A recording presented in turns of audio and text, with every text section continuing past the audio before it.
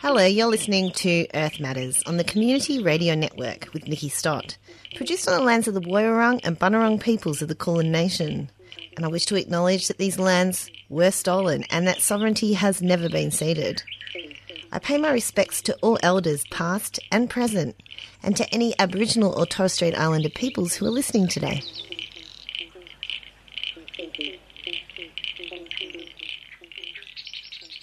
Prior to 1836, Kaurna people, the Aboriginal and continuing owners of the land that we meet on today, used their sacred sites, ceremonial grounds, and cemeteries for their purpose. When the concept of Adelaide came into being, many of these places were destroyed, along with many of the people.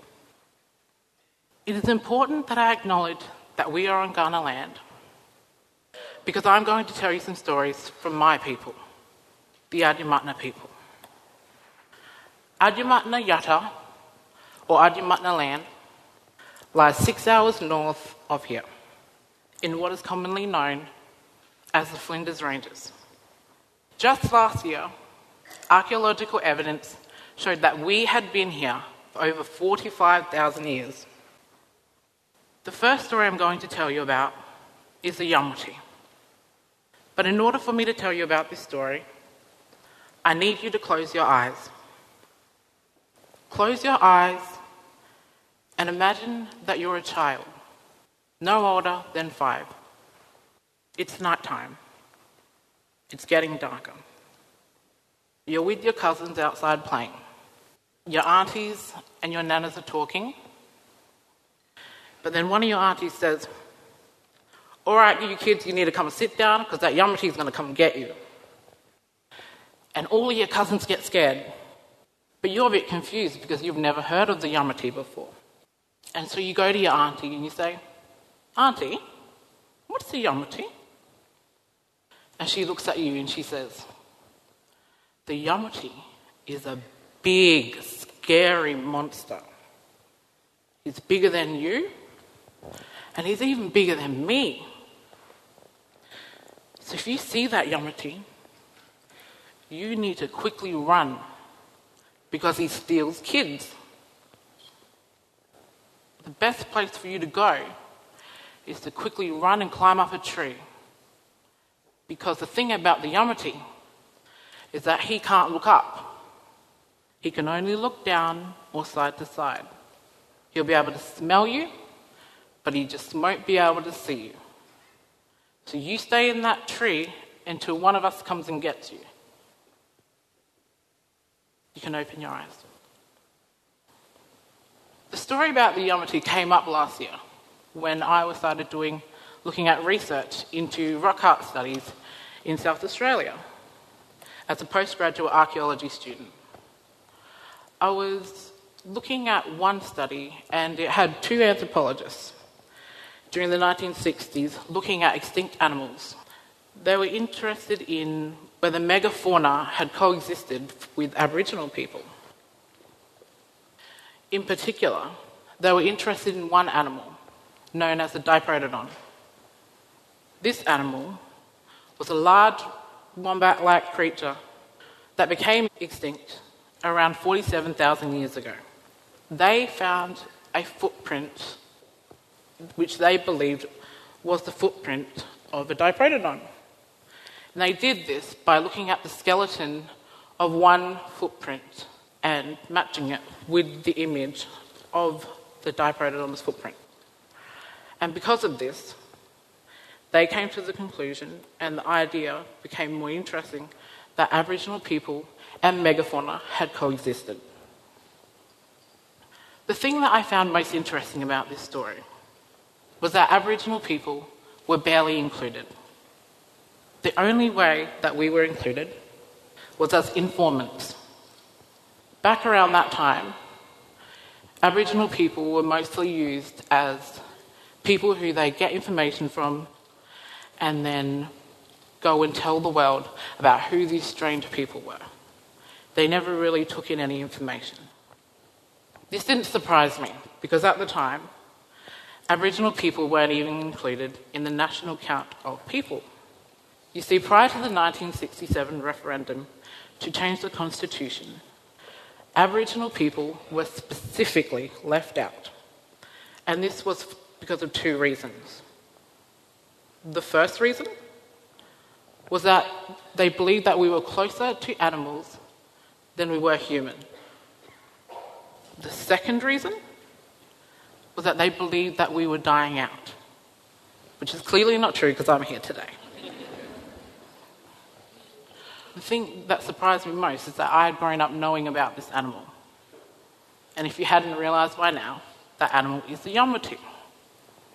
The story that my nana told my mother told me and my sister, who told my niece, is the same story, the same animal that they were looking for in this rock-up. The thing is, all of our stories actually talk about megafauna. I don't think there's too many stories out there that talk about a small animal.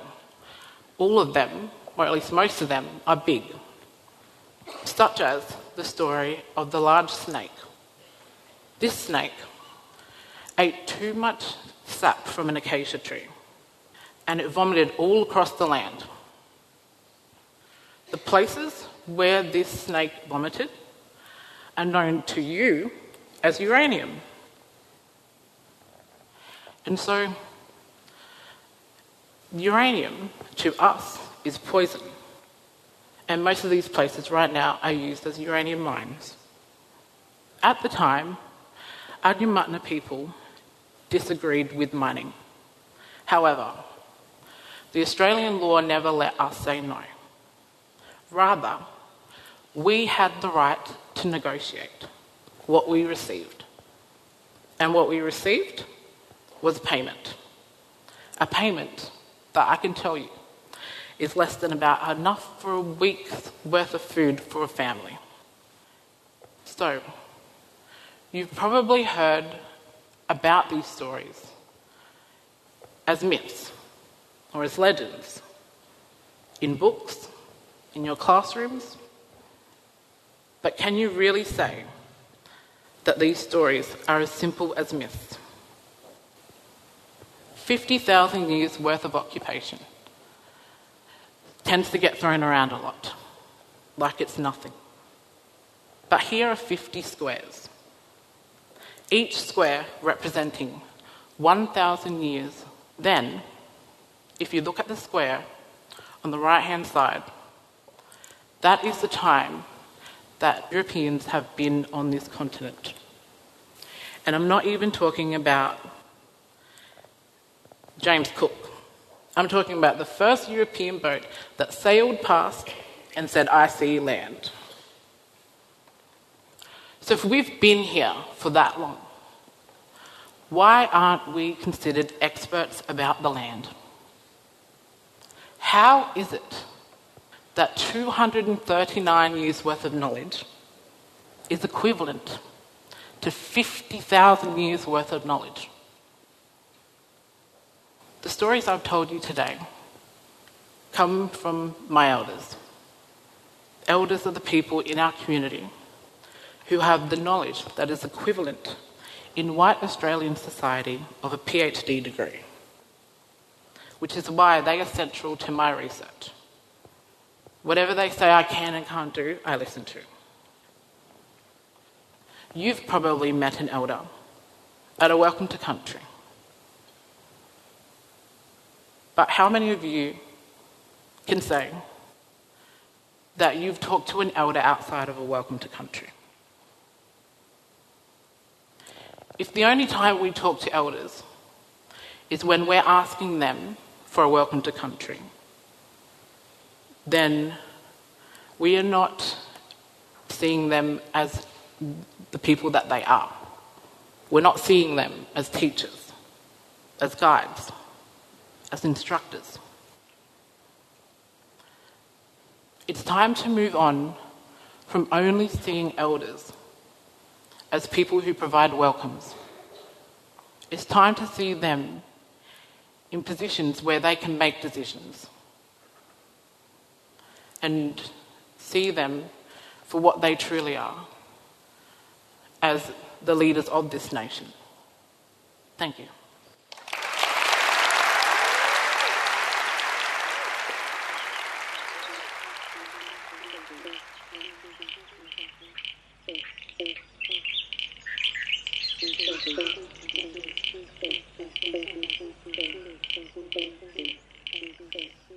You're listening to Earth Matters on the Community Radio Network, and that was Jacinta Kulmatri speaking at TEDx in November 2017. Jacinta is a member of both the Adjamatnya and Ngarrindjeri communities and works from an Indigenous knowledge perspective with postgrad qualifications in archaeology and cultural heritage management. One of the cornerstone falsehoods of Terra Nullius was the deliberate historical fabrication that before colonisation, First Nations peoples on this continent were all hunter-gatherers, without any of the recognised significant civilisational hallmarks such as agriculture or large-scale industrial engineering projects. It's a systemic cover-up that continues to this day, but this racist fallacy got a punch in the guts recently when Budj Bim, the well-known and ancient Gunditjmara aquaculture landscape near Lake Condah in Western Victoria, was nominated for World Heritage status. Today on Earth Matters, guest presenter Will Matthews gets a lowdown from Uncle Dennis Rose of the Gunditjmering Traditional Owners Corporation about this exciting development. But first, this. The Budj Bim cultural landscape in southwest Victoria includes evidence of one of the world's largest and oldest aquaculture systems. The Budj Bim cultural landscape is located on the Budj Bim lava flow, which was the result of a volcanic eruption of Budj Bim, Mount Eccles, approximately 30,000 years ago. The extensive collection of wetland swamps and sinkholes located in the lava flow provided an ideal habitat for eels and other fish by manipulating the seasonal flooding through the creation of stone channels and weirs. Gunditjmara people were able to farm large quantities of migrating short-finned eel while maintaining a sustainable eel population. We've been working on a World Heritage nomination for more than 10 years. Some well-known examples of places on the World Heritage list include Uluru, the Great Wall of China, the pyramids in Egypt. Included on the World Heritage list, a site must, number one, demonstrate outstanding universal value.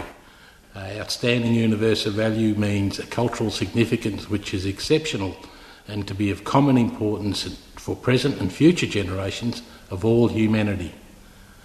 The outstanding universal value of the Budj Bim cultural landscape is evidence of one of the world's oldest known aquaculture systems, which was constructed at least 6,600 years ago. We have constructed and maintained this extensive and technologically sophisticated aquaculture system on the Budj Bim lava flow. To be also included on the World Heritage list, the site must meet at least one of 10 selection criteria. For example, criteria 3, to bear a unique or at least exceptional testimony to a cultural tradition or to a civilisation which is living. The Budj Bim cultural landscape bears exceptional testimony to the knowledge and ingenuity of the Gunditjmara people in the creation of an eel aquaculture system that has endured for at least 6,600 years.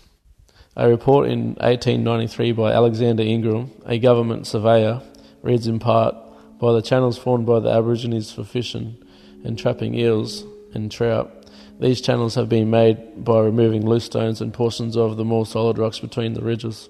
Much of the Budj Bim lava flow has not been cleared of vegetation, and the fish trap systems are still in remarkably good condition." Another of the criteria is have an adequate protection and management system to ensure its safeguarding. At present, a team of 9 Budj Bim rangers manage, conserve and protect the cultural and natural values of Gunditjmara-owned properties along the Budj Bim lava flow.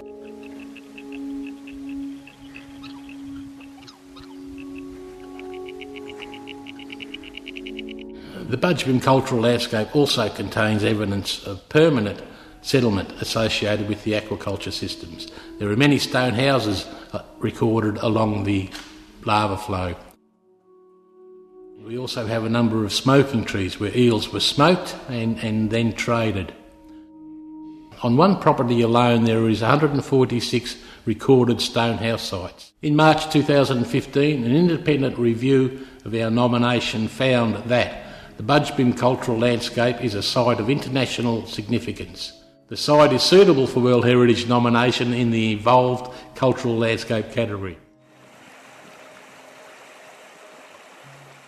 The three criteria that are identified are strongly justified.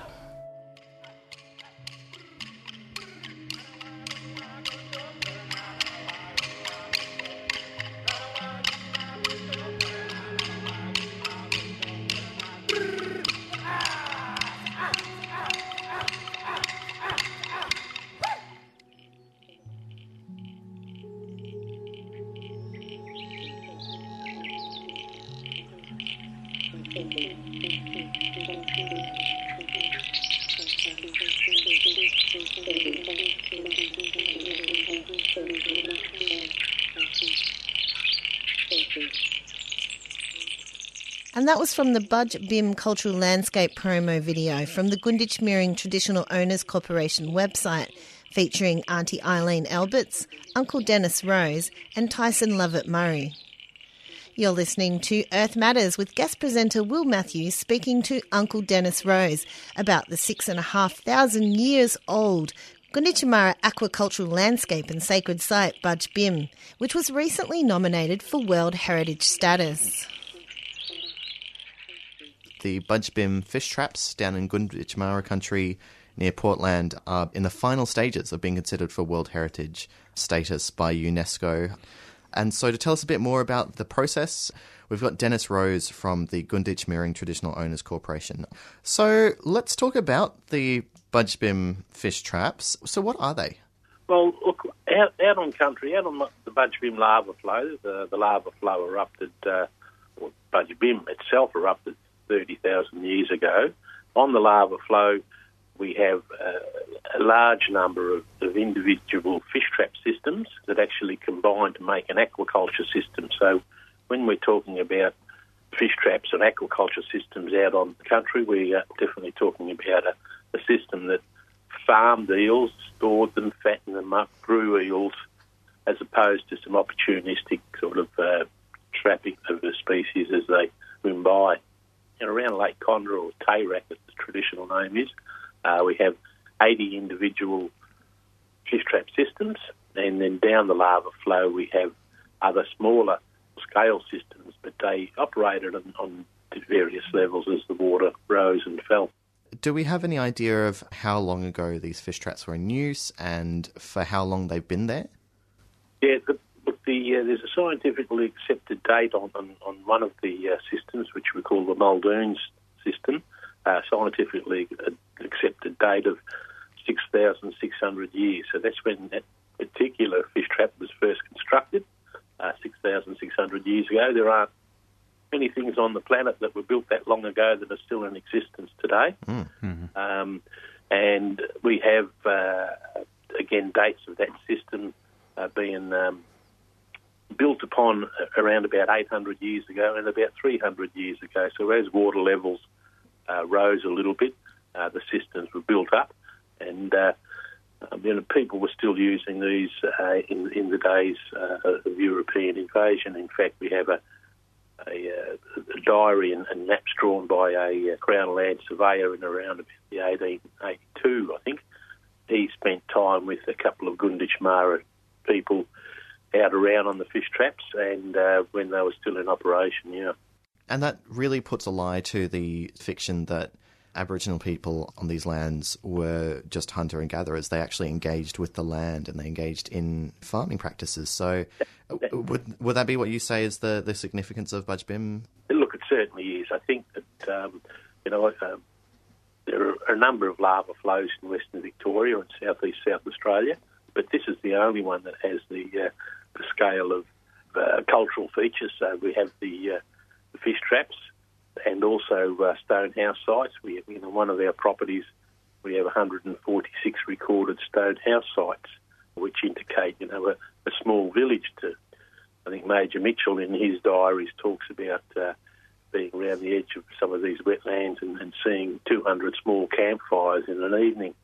So it was a place where people, because of this great water supply, that this is why the features are constructed on Budgebim as opposed to the other ones. It has a very reliable and good supply of water year in, year round. The creek that supplies the water, its traditional name is Kalara, which means always there, and that's a very appropriately named place. The recommendation for World Heritage status was first made by the International Council of Monuments and Sites in Paris. I think that was last year sometime. And so this is the basis on which UNESCO is deciding whether or not to sign the World Heritage status. So what point of that process are we at now? Around about the 6th or so of July, the World Heritage Committee meets from the 1st till the 10th of July. We understand that around about the 6th of July, they will discuss and decide upon the recommendation. We're hopefully expecting a positive decision that Budgebim will be inscribed on the World Heritage List. It'll be the 20th place in Australia to be inscribed, and it'll be the first Australian site to be inscribed purely because of its Indigenous values. So this is kind of a question that that some of our listeners may have swimming around in their heads at the moment, that the Budgebim fish traps have been around, as you say, for 6,000 years, if not more, and the UN has been around since the end of World War II. So it's what is the significance of that institution sort of assigning that heritage status to Budgebim that wasn't already inherent in it, if that makes any sense? Yeah, look, I think World Heritage sort of has three aspects to it, a World Heritage inscription. One is recognition, so it's recognition of what is out on that country and recognition of our ancestors, our Gunditjmara ancestors' remarkable engineering works, and that's what they were. They are an engineering works that was about modifying water flows, diverting water, channeling water, and then using that water to increase the food resource. So recognition of what's out there. I think better protection and management will be subject to people looking a bit more closer at our management practices, which isn't a bad thing. We always strive to do the best management we can on country, and hopefully it will provide some extra resources to resolve some of those management issues that we face. And third, I think there'll certainly hopefully be a financial benefit for Gunditjmara people and more broadly the southwest region in general, that with World Heritage listing will attract more visitation to a beautiful part of the country, and we look forward to that as well. Certainly the Andrews government has already earmarked $5 million for tourism infrastructure. What is your hope for the future in terms of the use of this land? Oh, look, we'll continue to do what we do. I think that, our first and foremost, our major responsibility, our cultural responsibility is to look after the country and to improve the country, to stop the degradation of weeds and rabbits and other exotic pests that we have, to do revegetation, to protect those important cultural features that we have out on country. So, look, we'll continue to do what we do. We'll have probably a better focus and some better resources to assist us to do that. Now, Dennis, I imagine hearing about this, some of our listeners and a lot of people would be interested to go down and actually have a look at the Budgebim fish traps. Is that something that people are welcome to do? And if so, how should they go about it? Well, we do. We have, there's a couple of options. One, and the preferred option is that we have Budgebim tours. They can look that up in the Google machine. Budgebim tours, they run tours. If tours aren't an option for people, we have our Tirundara, what we call our Tirundara IPA. An IPA is Indigenous Protected Area. That's a property that's about 25 kilometres east of Portland, and they can go out there at their leisure. It has access day in, day out. No tours as such, but they have some signage there. But we always recommend that the best way to see and understand Gunditjmara country is to have a Gunditjmara tour guide. So Budgebim Tours is the way to go. Wonderful. And so you're looking that up on Google. Budgebim is spelled B-U-D-J space B-I-M. Yeah, well, best of luck with the process. It sounds like it'll bring some benefits to the community and to the management of Budge Bim. Thank you so much for joining us on Community Radio. My pleasure, Will. Thank you.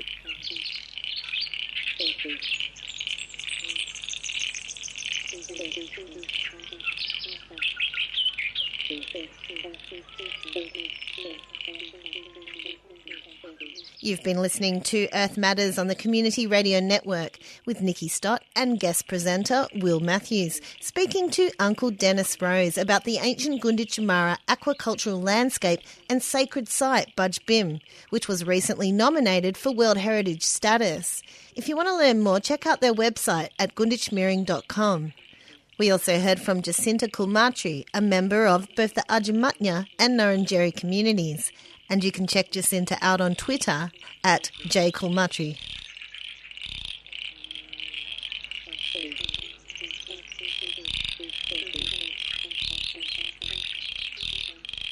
Earth Matters would like to thank the Community Radio Network for all their hard work in bringing you this program today, and the Community Broadcasting Foundation for their generous support. Earth Matters is produced at 3CR Community Radio in Fitzroy, Melbourne, and we can be contacted at earthmatters3cr@gmail.com. That's all for now, but tune in next week for more environmental and social justice stories.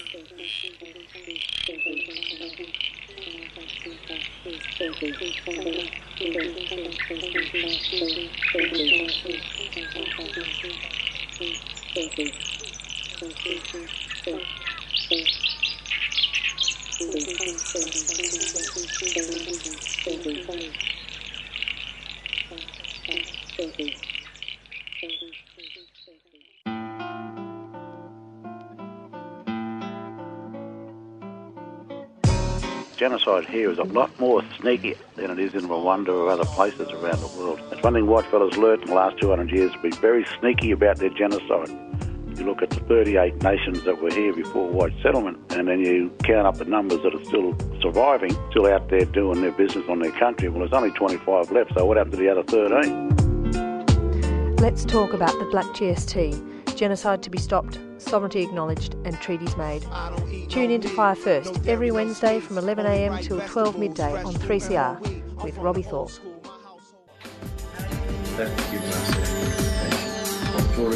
Those people who have no land rights haven't got justice, but neither do those people who have land rights have justice. You're listening to Community Radio Network around Australia, brought to you by 3CR Community Radio. So stay tuned as we bring you news, live updates, music and interviews with Aboriginal people from around the country. The only free body we have is the Aboriginal government on the grassroots and the Aboriginal embassy on the lawns outside the old Parliament House. We will not go away, and as that stone rests in that mountain, and as our spirit rests in this country and over this country, we will not go away. Neither shall our power pass, and that's here forever until justice comes.